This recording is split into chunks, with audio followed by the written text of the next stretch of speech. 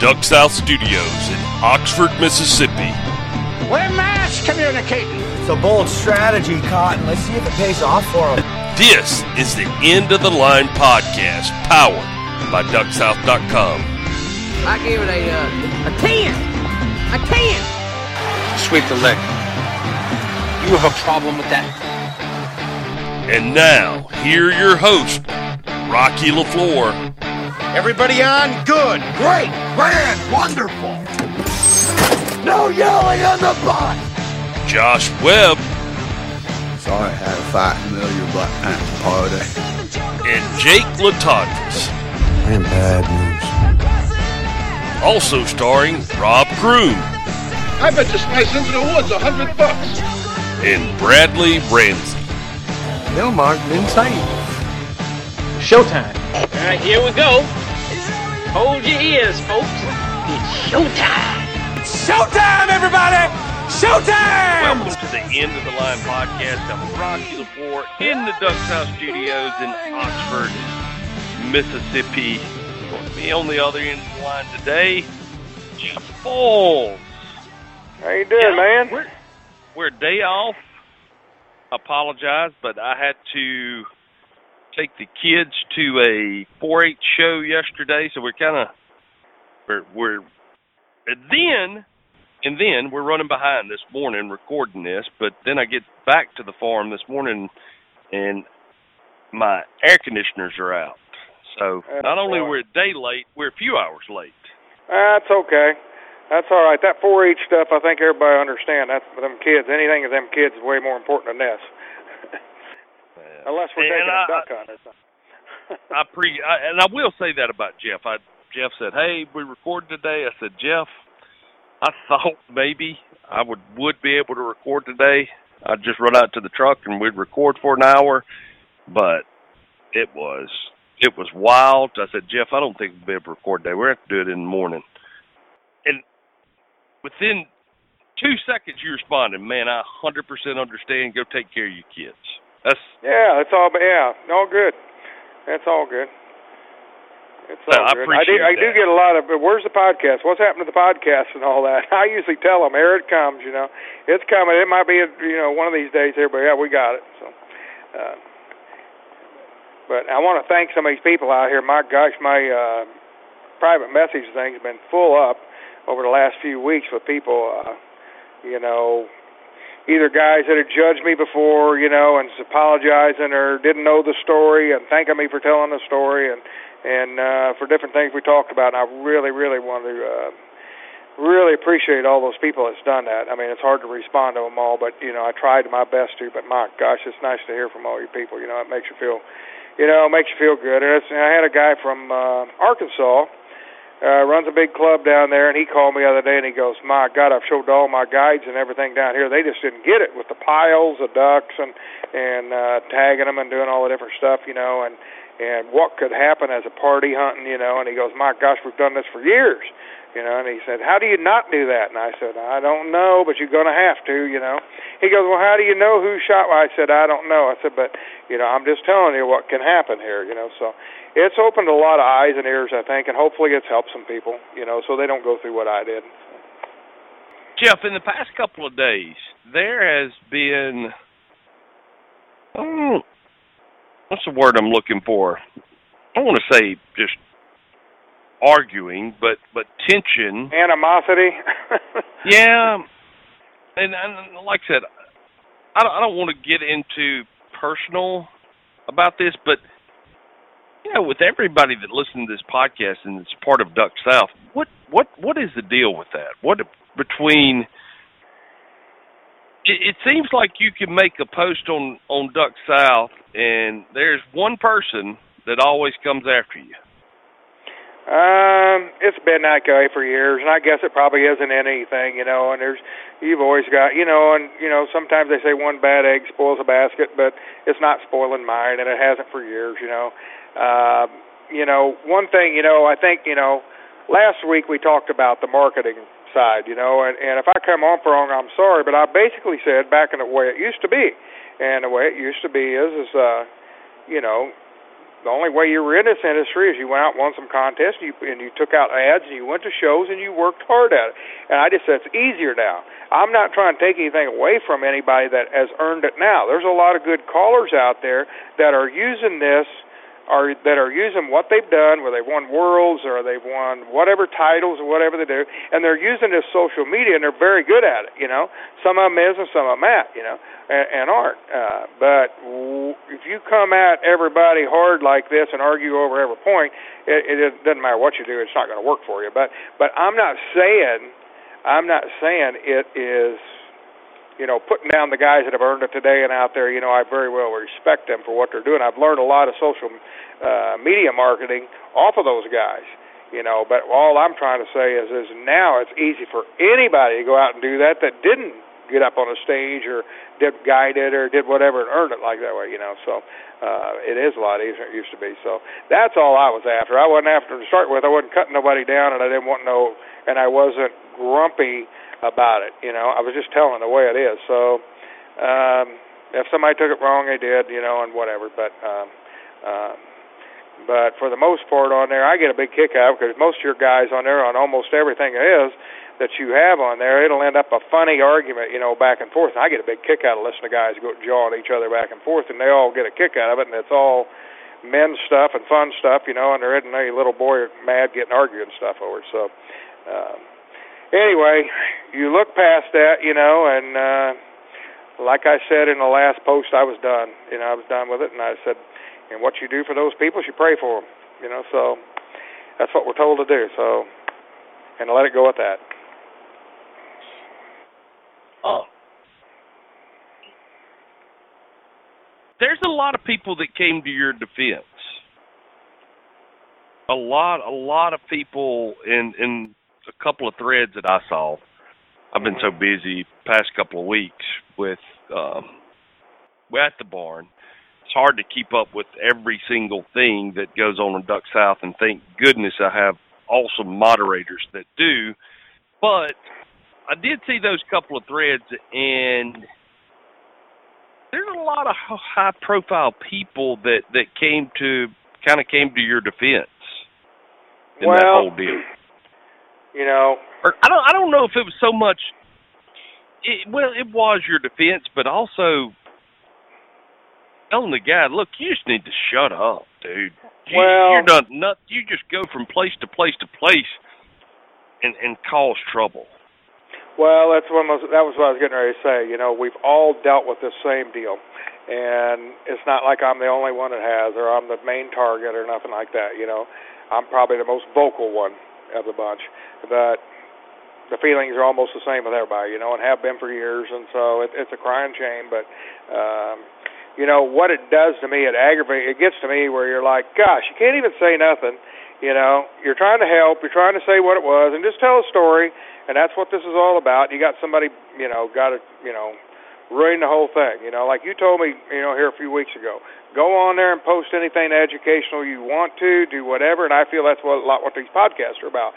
Is, you know, there's a lot of educational stuff that can be learned. I hope a lot of people do learn from my mistakes or what's happened to me. So if I got, and what it does, it takes the fire out of you to go do that, because you're like, gosh, if I'm going to get on here and get beat up by this, you know. But like I said, you know, sometimes one egg can spoil the whole basket, but I'm not going to let it. So just because I've dealt with the same stuff for years, so anyway. So. Well, like I said, pray for him, go on, you know. So. Well, like I said, you know, one of the guys that got on there and made a comment really, really surprised me, because you never hear ever a negative comment come out of his mouth. I'm not going to say any names with who this is with or who made that comment. Right. He's one of the top guys in the industry, and you know, and not just the waterfowl, you know, and one of the top hunters around. It hunts all over the world and stuff. And everybody, I don't know one person that does have respect for him. And I PM'd him and talked to him a little bit after this, you know, and you know, and it's just basically, you know, we've dealt with it. We've all dealt with this, you know, so this is what it is, and it is, you know. So I don't understand it all, you know, but, Yeah, he went in. But when he says that, you know, you're not the only one that's got this feelings. You know, like I said, I may be the most vocal against it. You know, but anyway. All right. Well, back to the story. The redemption story. Mm-hmm. Jeff, the last time we talked, you were reporting to prison. Yeah, you said you said that you walked in and you gave them. First off, you didn't have a class to tell you what to bring, what not to bring, but also when you got there, they pretty much they meet you outside. And I remember when I got there, when I went down the direction, my buddy took me, and I kept telling him, "No, my kids will take."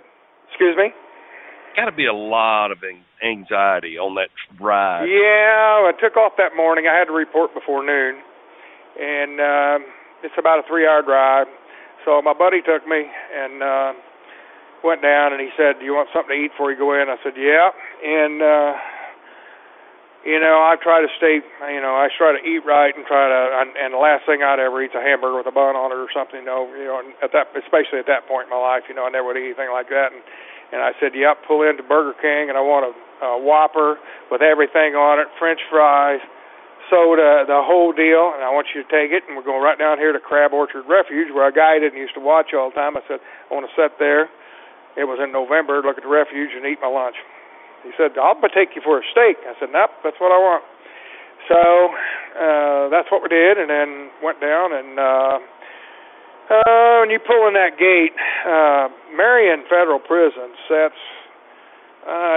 out in south of Marion. It's between Interstate 57 and Route 148. It's out in the woods. They own, I'd hate to say how many 100 or 1,000 acres they own, a bunch.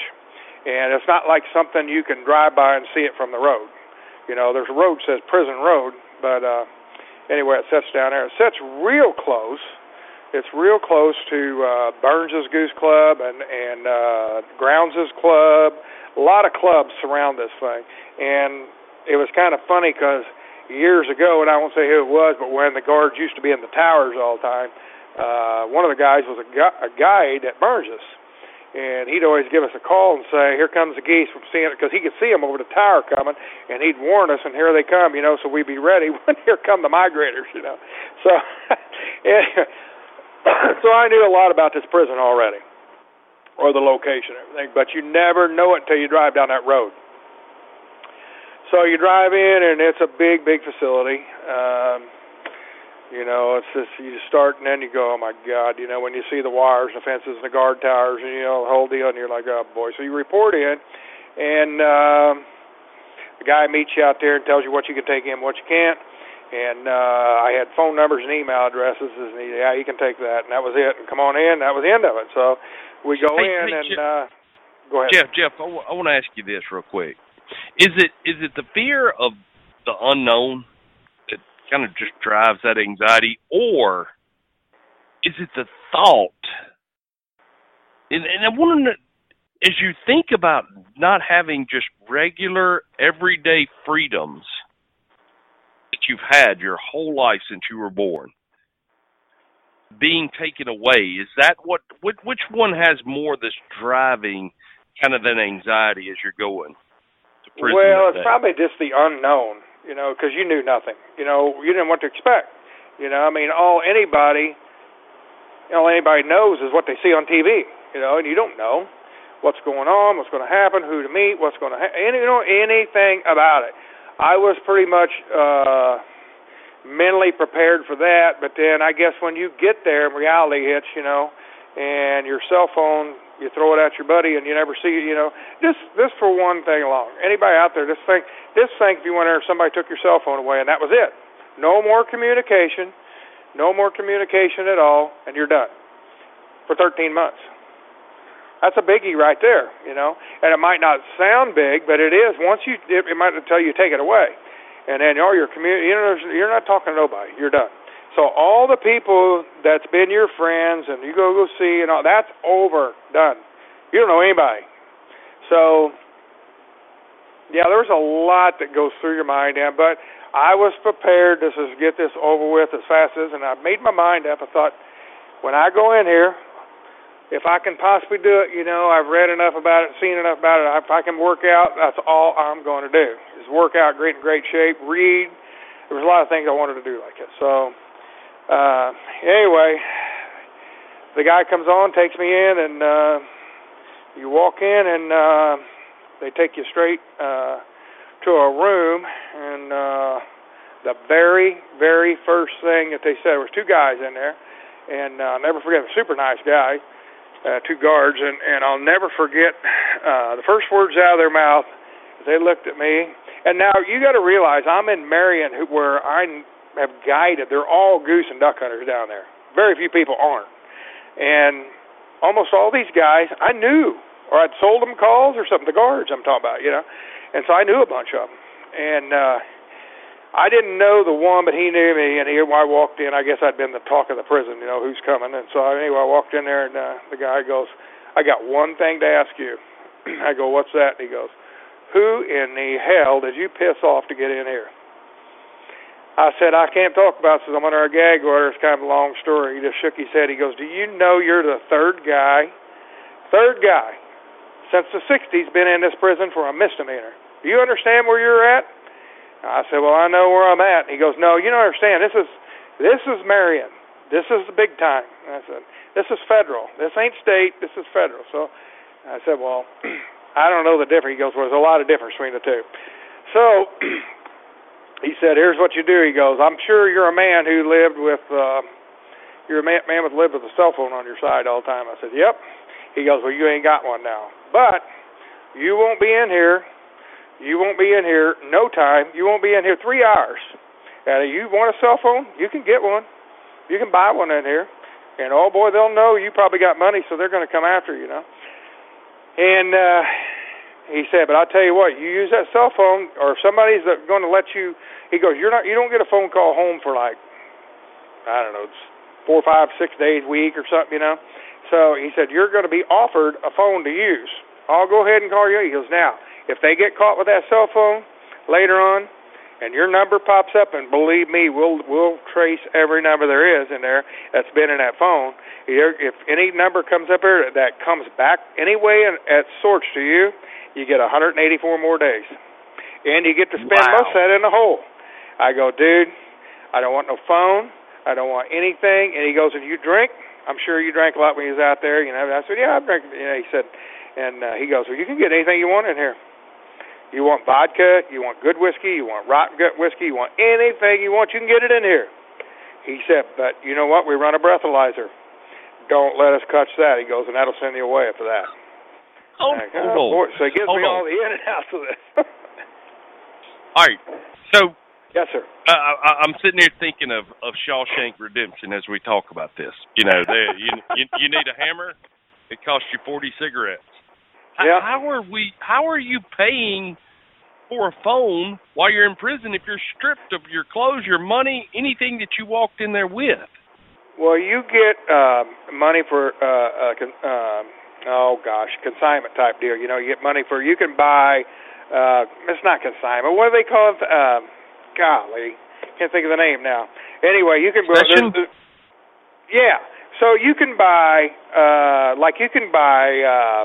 you get a little list and stuff you can buy. So you can buy stamps. You can buy like a book of stamps a week. Okay. And you can buy, and they're not cheap in there. Nothing's cheap in there. And you can buy rice or cookies or potato chips or a soda. It won't be Coke or it'll be some off-brand. You can buy all that kind of stuff like that, or like a pair of gym trunks, or you can buy a pair of tennis shoes or socks, or like a wife beater shirt or something like that. You can buy that kind of stuff on there. So, and that happens once every 2 weeks. You can go and put your order in. So you get stamps. Everything inside there between prisoners is bought with stamps. That's how you buy stuff. Stamps are just like money. Stamps are money. Now, and I shouldn't let all this out, I guess, but now if you want more stamps, and you're like, man, I only got a book, and this guy's wanting, so much stamps. So you can. There's ways. All I'm going to say, there's ways to get more stamps. You can have money sent on the outside to somebody else on the outside, and next thing you know, you got 50 stamps, or 100 stamps or whatever to start trading with. And so, what the most of them use stamps for? Yeah, it can be used for that kind of stuff. But the biggest deal with stamps in there is.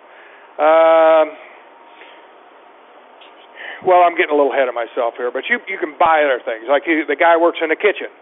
Okay, so a prisoner works in the kitchen, got a little job, he works in there, so you don't get fed real good in there. So you want an extra of that chicken a day, and you like chicken? Well, for 4 or 5 stamps, you can get another piece of chicken. Or you want to make something out of a microwave on the weekend or something, which you get to like rice bowl or something. You need some.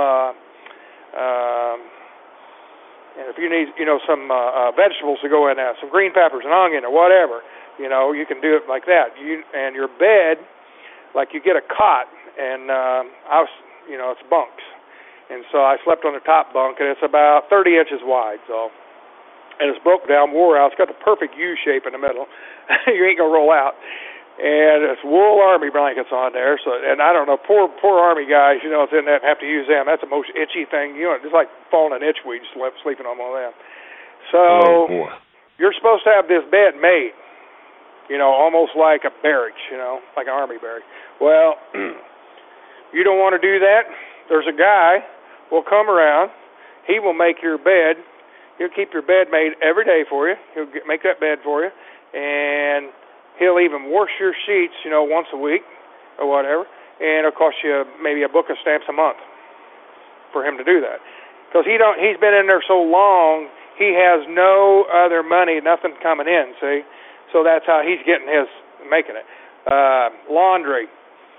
They have a deal of laundry. You can go do your laundry at certain times, and they have a row of washers and dryers and stuff in there. And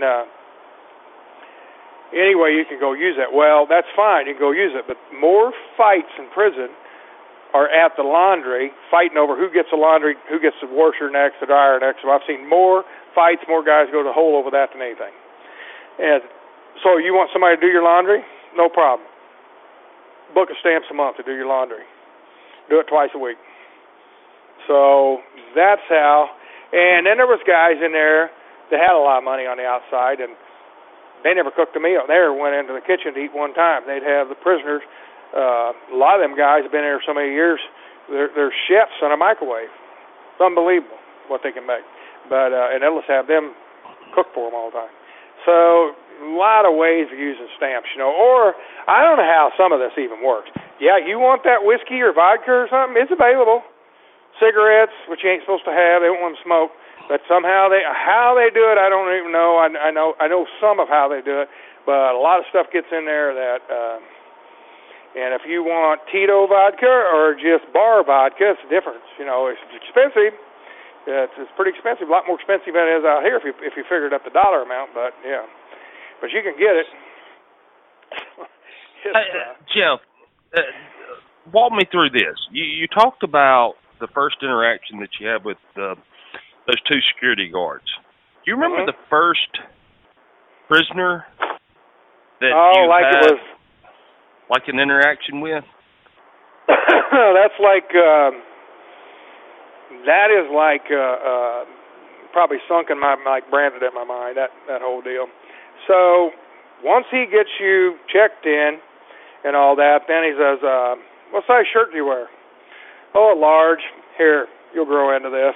Gives you a 3X orange T-shirt. Oh my gosh! Size pants you wear? I don't know, like a 32 or something. Here, and these here. There's one size fits all. Here, just put, So you put this on, and they got elastic waist that's almost with a string, tighten it, And what size shoes you wear? 10s. Here, grow into these, and I give you a slip-on pair of those slip-on tennis shoe like deals, and you put them on, and they're 14s or 13s, whatever. I mean, it's almost like they're just trying you, So.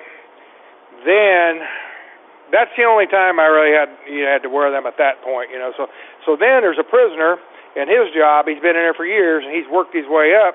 And see, you get paid for every job you do.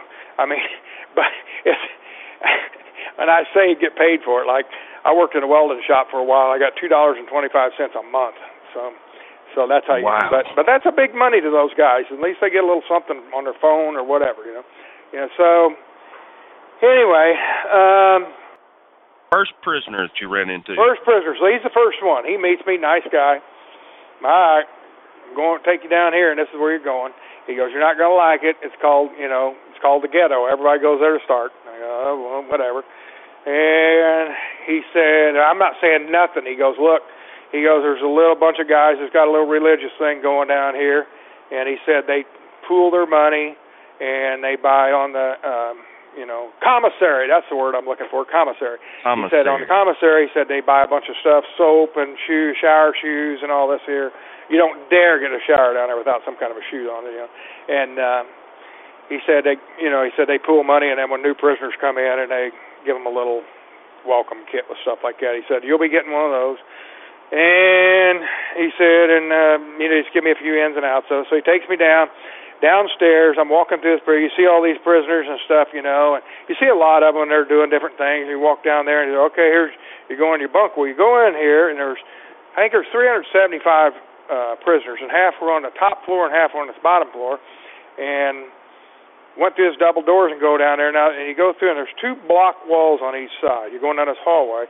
This block wall's about 6 foot tall, and there's a door opening going to each one, and there's prisoners in every one of them. So when I got down there, he goes, all right, here's your bunk down here. So I walk into this cell, this block wall where you walk through this cell deal down there, and there were 16 prisoners in each of these cells. So, and they're divided into 4s. It's like a little room. There's a block wall, 4 block walls, and there's like 4 prisoners in each one. Now, this is small, real small, and there's 2 bunk beds. Okay, there's 2 bunk beds on each side of this. So I get the top bunk, and there's your bunk, and you got a locker, little bitty locker. I mean, you can't put much in this locker. That's your locker. That's all you have. Now, this is what you have the rest of your time. This is what you got. So, okay, there you are. And everybody else will kind of tell you to follow everybody to lunch. When the lunchtime comes, there's a count time, and they count you and do all this here. And I'm like, okay, so I'll just give you a little scenario. I am, especially after being there, now I'm a hillbilly growing up in the country out there, especially after being there, I am the farthest thing from a racist at all. And I don't know how to put this without making it sound like it, but the truth of it was, I go in there was me and 15 Afro-American guys. So that's what I was going to ask you about being. Is there some type of racial division, like the Hispanics, the whites, the blacks? No, the worst together? Part's more. The worst of it's more.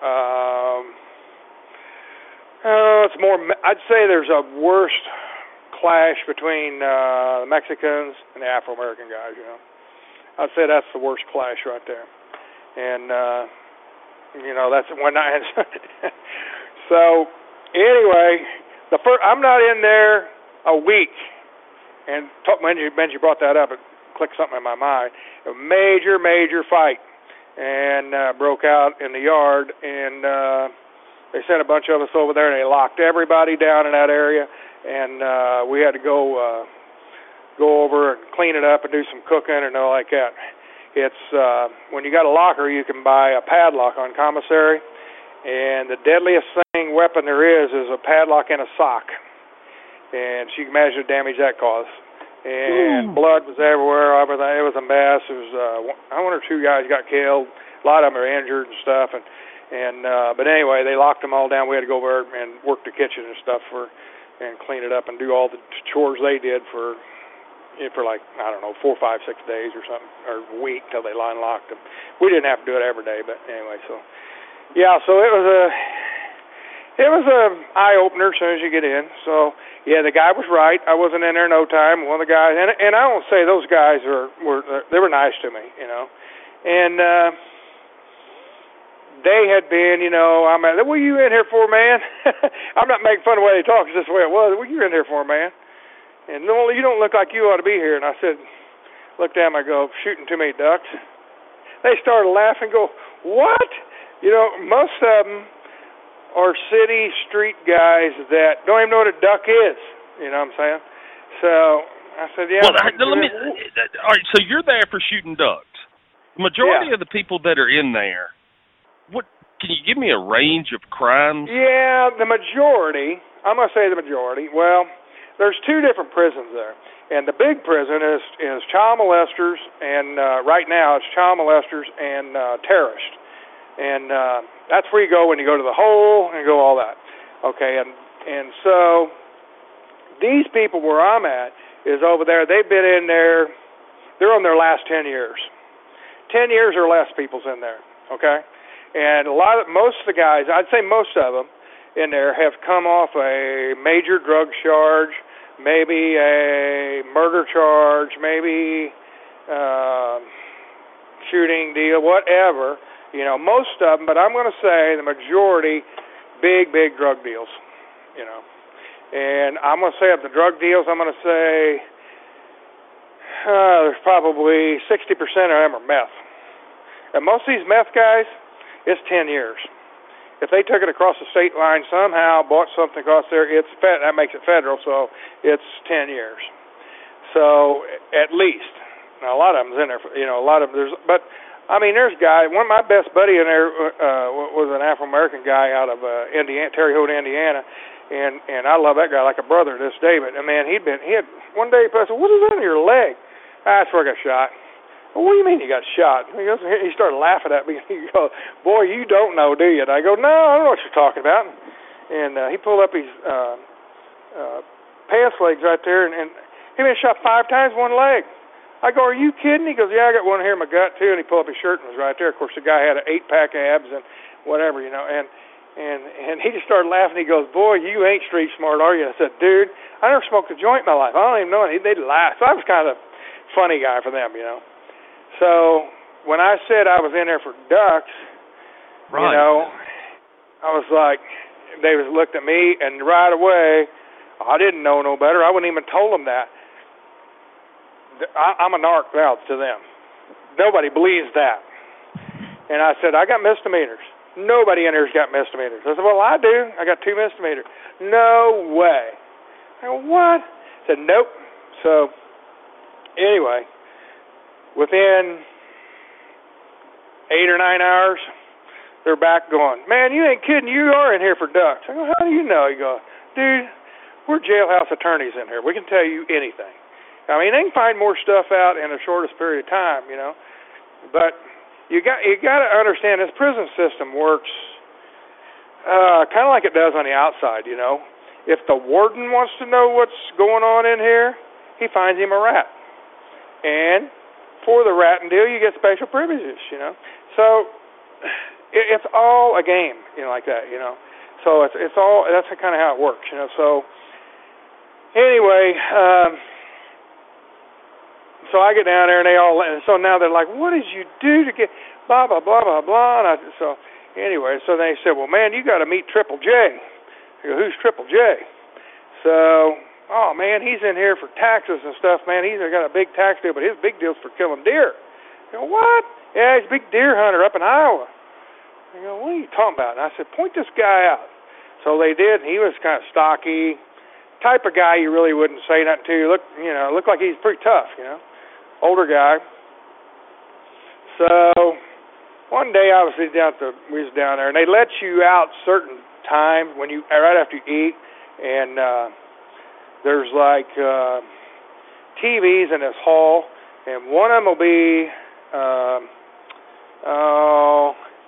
what do you call it, the black TV or whatever, you know, be that on there. Next one will be like the Mexican TV over here. Then there's one, and all it has is that kind of stuff on there. And then there'll be another one over here, be guys that,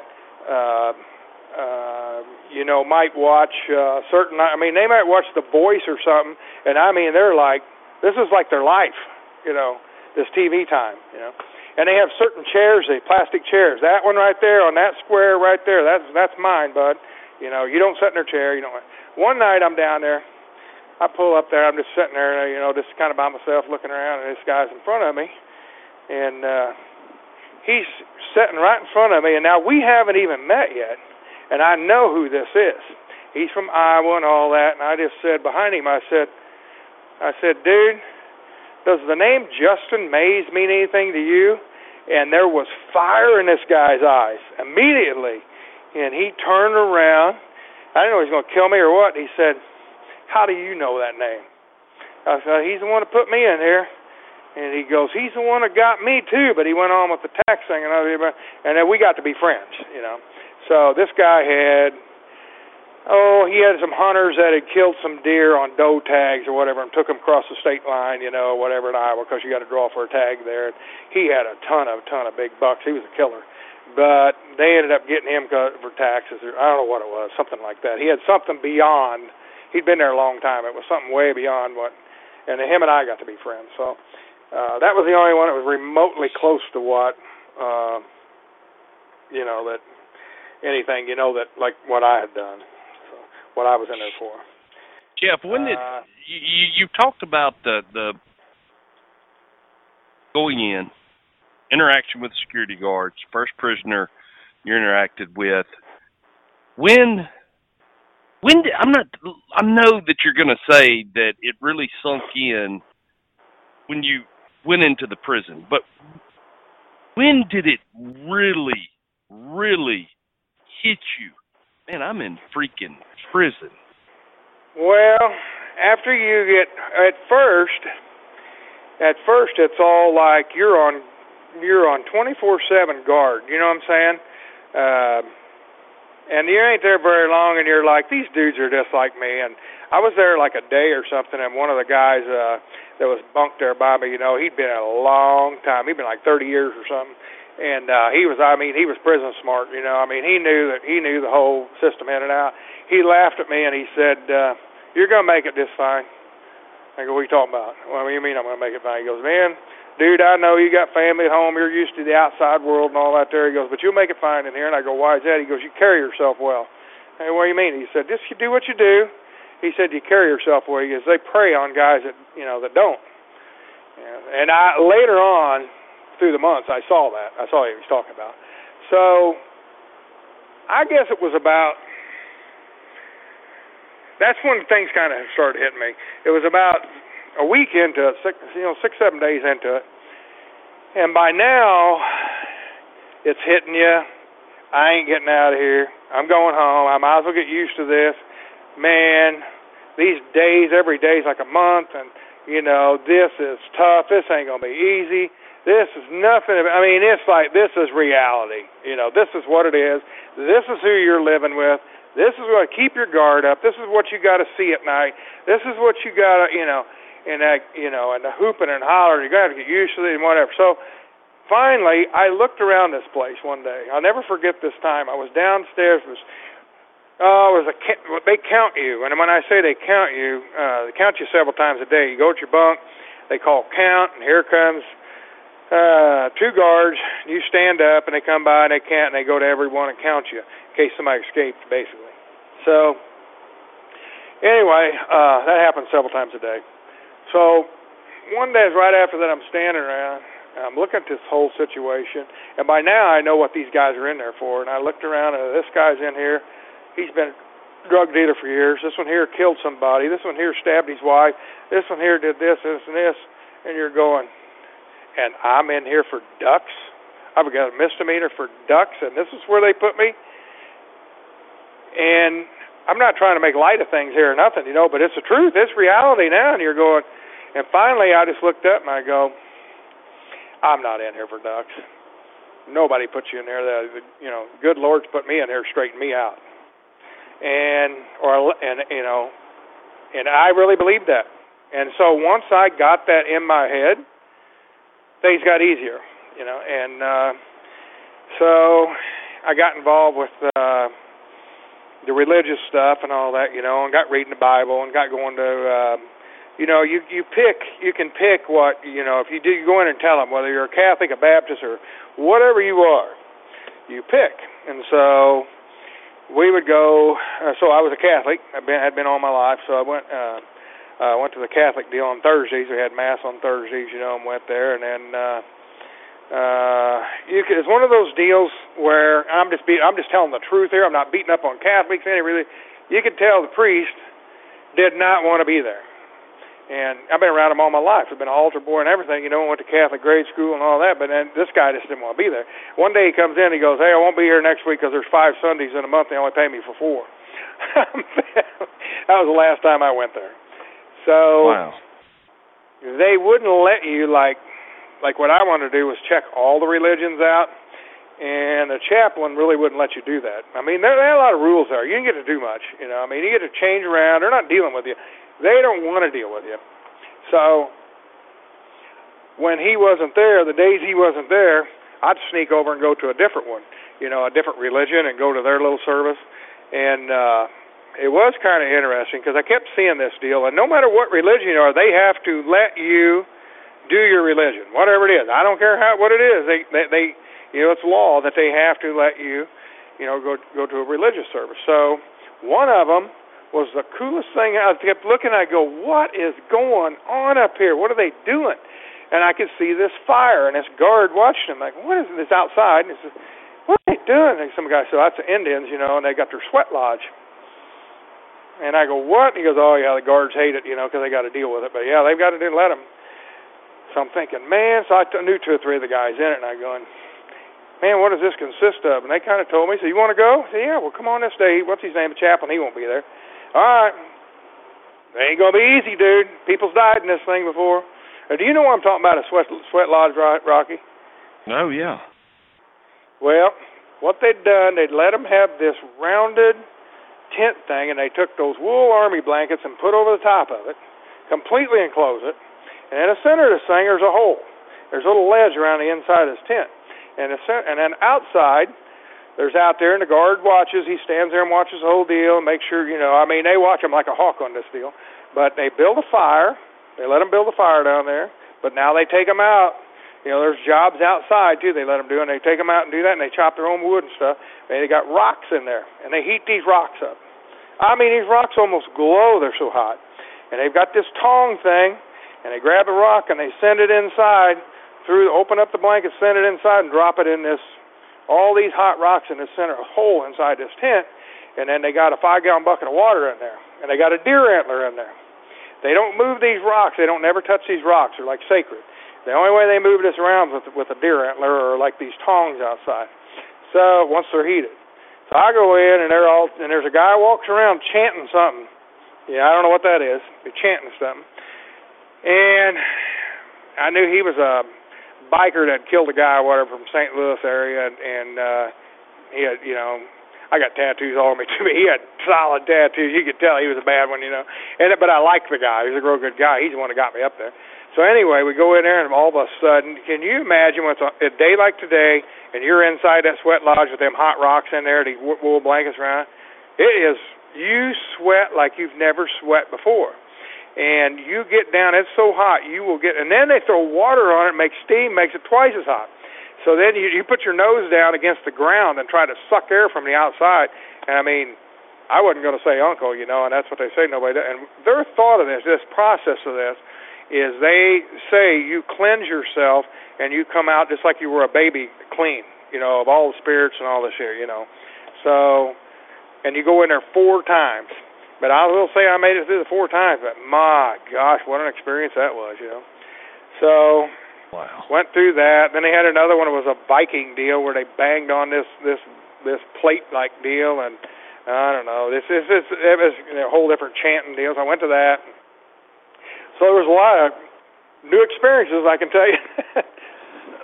But hey, Jeff, your whole day has got to be scheduled out. It is, yeah. Yeah, they have a gym/metal building rec room like thing, and you can go in, and any time you release, it's right there. You can go there just about any time you want to. I mean, it's not all the time. You're locked down part of the time. At nighttime you are and all that. But your day starts out at whatever time basically you want. They have breakfast starts at 6. And you can either go eat breakfast or not. And I want to say they count you at 6 o'clock maybe. But anyway, 5:30 or 6. As soon as they do that count in the morning, my day would start out the door I'd go and head over to gym. And I would just hang out with some guys over there. And then at 7 o'clock, they had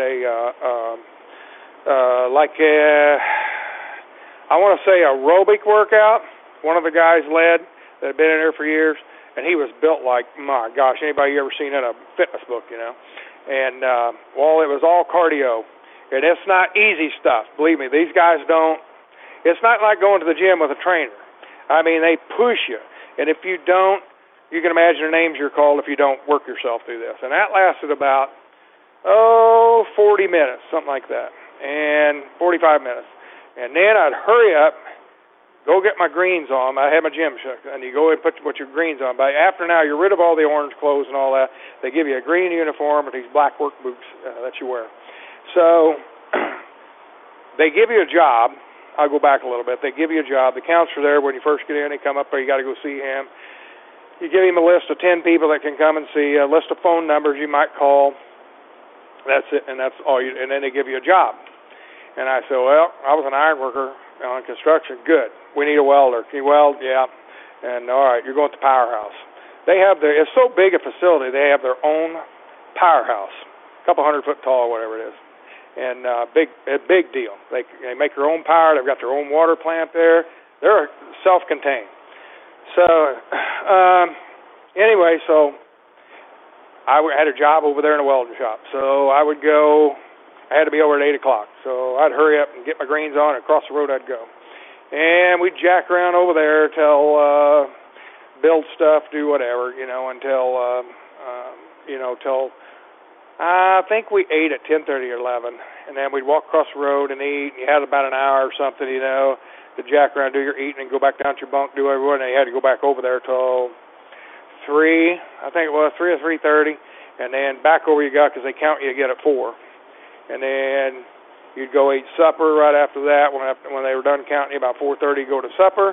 And that was pretty relaxed, actually, from there till 10 o'clock. And then 10 o'clock they counted you again, and it was locked down. Everybody was locked down till the next morning. So I got in this, and I would work out at night. Outside they had an old one of those carport-like things, and they had weights underneath there. And had a weight benches and stuff, and actually they hated because we had this. It was under gravel, outside. If it rained, you worked out. If it snowed, you worked out. You did whatever, and this stuff. And if you didn't slam, well, you know how the gym, how the guy picks up the weight and he drops them? Oh, no. You do that, somebody's beating you up because that's all they have. And if it breaks, you ain't getting no more. It's all old school gym stuff, I mean, it wasn't much to it, but believe me, they made the best out of it. So I'd do that, but a couple of cool things I did was in there. I mean, they call it cool. I mean, when I got there, I was after Thanksgiving, so the guard that was over at the powerhouse, I knew him. He's a pretty cool guy anyway, and he said, hey, I need you. He said, Foils, I know you're an iron worker, and they know everything about you. I want to put a Christmas tree up on top of the powerhouse up there. I want you to go up there, check it out, and figure out if there's a way we can build a stand to put a Christmas tree up there, a big tree. All right. How do I get there? I'm going to point you out, show you how, and they go out there. Of course, they follow you and watch you, They don't go up there with you, but they just watch you. I mean, I guess if they want to shoot you, they shoot you down. Where are you going to go, So I went up this old rickety ladder that went to the top of this and had several places, you step off, platform, go up the next stage, all the way to the top of this thing. And there was steel drain pits up there. There was a flat roof, big steel drains up there.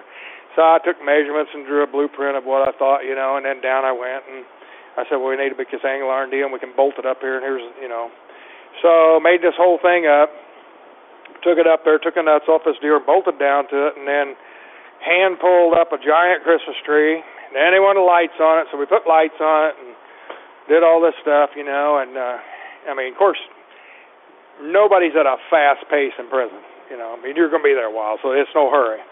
So we do all this stuff and then pull electric to it and all that. Oh, yeah, big deal. We got, a Christmas tree up there. And I kept complaining. I said, we're going to get killed going up down this ladder.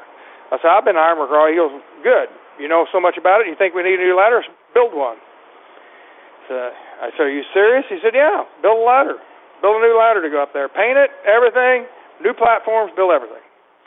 So I said, all right, where's the material at? And this is what I need and all this. So there's another guy in there. There's a drug guy. Anyway, me and him got along good, so we took our time and built that and built it in sections so we could hand pull it up. And it's not like you're getting a crane to put this big ladder up, you know. Built it, so we did that and built that. But while I was up there, we built this ladder. It took a long time, and we got it and painted it and did all this stuff. Oh, yeah, it was a big deal. So, and I guess if you no safety belts, of course, they fall off. It's just another prisoner gone. So, anyway, while I was up there, I kept asking, I said, what is that deal that's broke off up that hole up there? It's broke off. And finally he goes, what are you talking about? I said, there's a deal up there that's broke off up there, a pipe that comes up out of there. There's steam comes out of that thing. What is that? It's supposed to be something on that thing. Should it go up farther and let the steam out with a cap on it or something? And he said, he kept bugging me. I'd see it all the time, you know. And he goes, oh, no, it's where that steam whistle goes. I go, well, what are you talking about? And he said, well, it's right over there. So he took me over there, and he said, there it was. And this big old round thing with a flapper on it. And he said, that's the steam whistle. I said, what's that for? And he goes, did you ever watch Escape from Alcatraz? I said, yeah. He said, did you ever see the part on there where they blow their whistle? I said, yeah, I've seen that. He goes, that's it. Because everything in there, see, they built Marion Prison for Alcatraz prisoners. When they shut down Alcatraz, they built Marion for those prisoners. So that's where they were all shipped, everybody, the bad ones. Yeah. So, like we'd wash our hands in a sink. It was one of them big, deep old sinks that come from Alcatraz. Everything in there, you know, facilities like that come from there. So they shipped everything out of Alcatraz over there, you know, that they could use. And that whistle was one of it. So there's nothing cool about being in prison but being there. You know, probably the coolest thing, I fixed that thing up and put the whistle back up, and then on Saturdays they'd blow it. But anyway, so, wow. Yeah, there was things like that you did. Then there had to be a moment. Well, let me ask you this, Jeff. There had to be a moment where some sort of depression set in. Oh, it was most all the time. Bitterness towards the people that you kind of feel that put you there. Yeah, it was. That went through a lot, you know, especially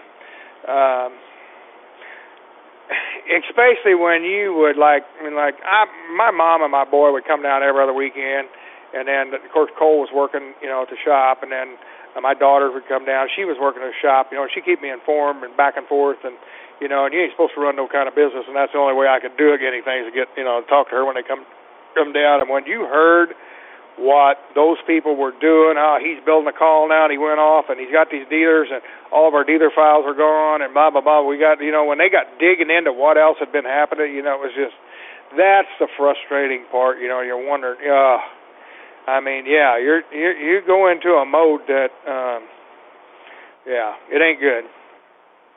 So, yeah, you get depressed a lot. There's a lot of depression in prison. Some of these guys won't get out of bed all day. Now, there's nothing said. They might chew on them. What are you going to do? If you don't show up for work, are you going to, you know, show up at your job? What are they going to do? You know, the worst thing they're going to do is throw you in a hole. You know, and some of them, their jobs are nothing. I mean, when you're taking thousands of people in this prison, there's only so many jobs you can have people do. You know what I'm saying? I mean, all right, your job today, Rocky, is to do the 6 rows of steps. You dust them off and clean them off every morning, you know, and Jeff, you do the next 6 row, and that's your job all day. You know, and there's so much stuff like that, you know. So I got a job where you worked your tail off, really, for a while, but so anyway, I mean, there were some things in there that you did that was like, I mean, it was. I'll put it like this: when you're in prison, it's survival mode. What you're in. I mean, you don't have anything, and you can't believe what prisoners can make out of nothing. You know. For example, you know, like I was telling you just a minute ago, you would buy like vegetables, like you could buy rice on the commissary, okay, or you get one of the kitchen guys to bring you some down. So a big meal in there was to put rice and green peppers and onions and mix that all up and get some seasoning from somebody out of the kitchen, and, you know, to get it out. And, you know, what those guys would take those kitchen jobs for that reason, so they could sneak that stuff out and sell it for stamps, see, so they had commissary money. So you could get anything like that you wanted to mix this with, and there was a microwave you could use. So you could make this. So let me ask you this. If all you get is your tennis shoes and your stuff and you get a Bible down it, how are you going to make this? What are you going to make it in? What are you going to use to stir it? How are you going to chop the vegetables up? You know what I'm saying? So you get into survival mode. So they were working on a building after we'd have to walk past there were some ironworkers working on a building, putting a roof on a building. And every day we'd walk past there, and a lot of sheets, when you put sheets on the side of a building, come with pallet boards around them, you know. And I kept looking and looking, and I'd tell them boys, I'd yell up at them and say, I'm an ironworker. You ain't supposed to talk to them, you know. And no kidding, 392, you know, and they'd tell their local number. So one day I went by and said, I ain't going to say nothing. And so I got one board off of the pallet, took it over to the powerhouse. So got on there was band saws in there in the carpenter shop they had and all that. And they don't watch you all the time. So cut out a design of a wood spoon. And then I took the thing over there and took a grinder, and I ended up taking a grinder and cutting it all out with a grinder. You can imagine that. I got it under the welding hood so that the smoke would go up there. And then I got over, it was a belt sander, and sanded that thing into a spoon and drilled a hole in it and put a little leather thing in there. I found a piece of leather in there off a shoestring and put that in there with a little loop on it. And then I went over to a cutting torch and spun that thing around like you would a caul, and took a torch and flamed it and cleaned that thing all up. Hell, it looked like a duck call in there. So that was my spoon to stir this. So that day you put it down in your pants. It was cold outside. Put it down inside your coat, and down your and in you go, and hope you don't get caught with it, and then put it under your bunk or hide it up above. I was in the top bunk so you could reach the bar joist in the top and hide it up there. Now we need a bowl. Where do you think you're going to find a bowl? Well, you can't get nothing like that out of the kitchen because that's all locked down. All the tools, everything are locked down, see? So we find a 5-gallon bucket in the powerhouse. We take a grinder and cut the bottom part off a couple, 3 inches, and clean that thing all up and smooth the edge out, and that was our bowl. So that was the bowl and the spoon. Now we got to cut these vegetables up, right? Well, now the worst thing is to find something to cut that with. They ain't going to give you that, right? So take a piece of aluminum, a little bitty 3-inch piece of aluminum, little bitty thing, and grind that thing up nice and a little sharp, like a little chopping blade, and that's the worst thing in the world you get caught with, and sneak it across over there right at the last minute and crawl up them bar joists and hide it, and then it's anybody's, you know. Well, we need a chopping board now. So there's a piece of plastic sign up there that says do not enter, and you take that off and get that, and there's your chopping board. So then about once every 2 months, there they come by and do once a month and do a major search, and they find all your stuff, and can't figure out whose it is because it's not under your bunk, and so away it goes, and build another one, you know. So it's survival. The simplest things in life, you know, now, man, it's a big important thing to me, you know. So when you get in that mode, so well, after the no, go ahead. No, I'm just going to say we're just about out of time, but Jeff, sure. I think that next week we really get into the interesting part of the story.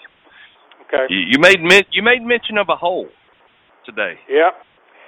Yeah, it's, let's give them a little tease of what it was. You know, I left that job. I asked to get out of that job to get a simpler job where it only took me 2 minutes a day to do so I could exercise more. Well, after about 2 months of being in that powerhouse, so I did that. Next thing you know, I worked out all day long. And I'll tell you next week why. And but that's how I kept my sanity and how you would go to sleep at night also. You know, I mean, you wear yourself out so you wouldn't have to see everything that goes on and listen to yelling and screaming, and they all think they're rappers and all that at night. So it was a zoo. So I'll just put the T's into this. But 54 days into this thing, 54 days into this deal, I got 54 days left. I mean, you look at a calendar, Rocky, like every day marking days off. It's a big deal. You make a calendar of a piece of paper, you figure out what the days are, make your own calendar, you put it up, and you're marking it off daily, you know. And you know exactly how many days are everything to you. So I had 54 days left. I was a model prisoner. I hadn't done anything wrong. I was just exercised, done what I was supposed to do, no cell phones, no drinking, no nothing, passed every, you know, DUI, or breathalyzer, everything it was. I didn't want nothing. They knew I did. Nobody even watched me. 54 days left. 2:30 in the afternoon, I'm running, and by that time I was teaching an ab class in the afternoon, workout class, and they come and get me and handcuff me, and I go over with the terrorists and child molesters down in the worst of that part, down in a hole, and with no idea why. And I'll end it right there for this week. Yeah, and then you got to understand, man, this is where your part of the story freaked me out. Mm-hmm. Look, we're going to talk about the why next week, of why you got put there, but listening to you tell, you know, when you and I have been talking off the air, listening to you talk about the hole, 105 degrees outside, no air conditioner, no fan, no nothing. You're in a little bitty box about to just freaking 7 die. by 10. Concrete cell. Bars on it. So we're going to get into that next week. For shooting ducks. Yeah, and there's a lot more to this story even after prison. I think we'll cover probably both of those next week. And the biggest fact of this whole podcast is going to come out next week. The one that disturbs me the most outside of the hole. We're going to talk about that next week. Okay. Jeff, thank you for being patient with me. And I'm sorry that I was running behind this week, getting this recorded. It's all good with me. I appreciate it, bud. All good. Well, we want to thank all of you that listened to this edition of the End of the Line podcast, powered by DuckSouth.com.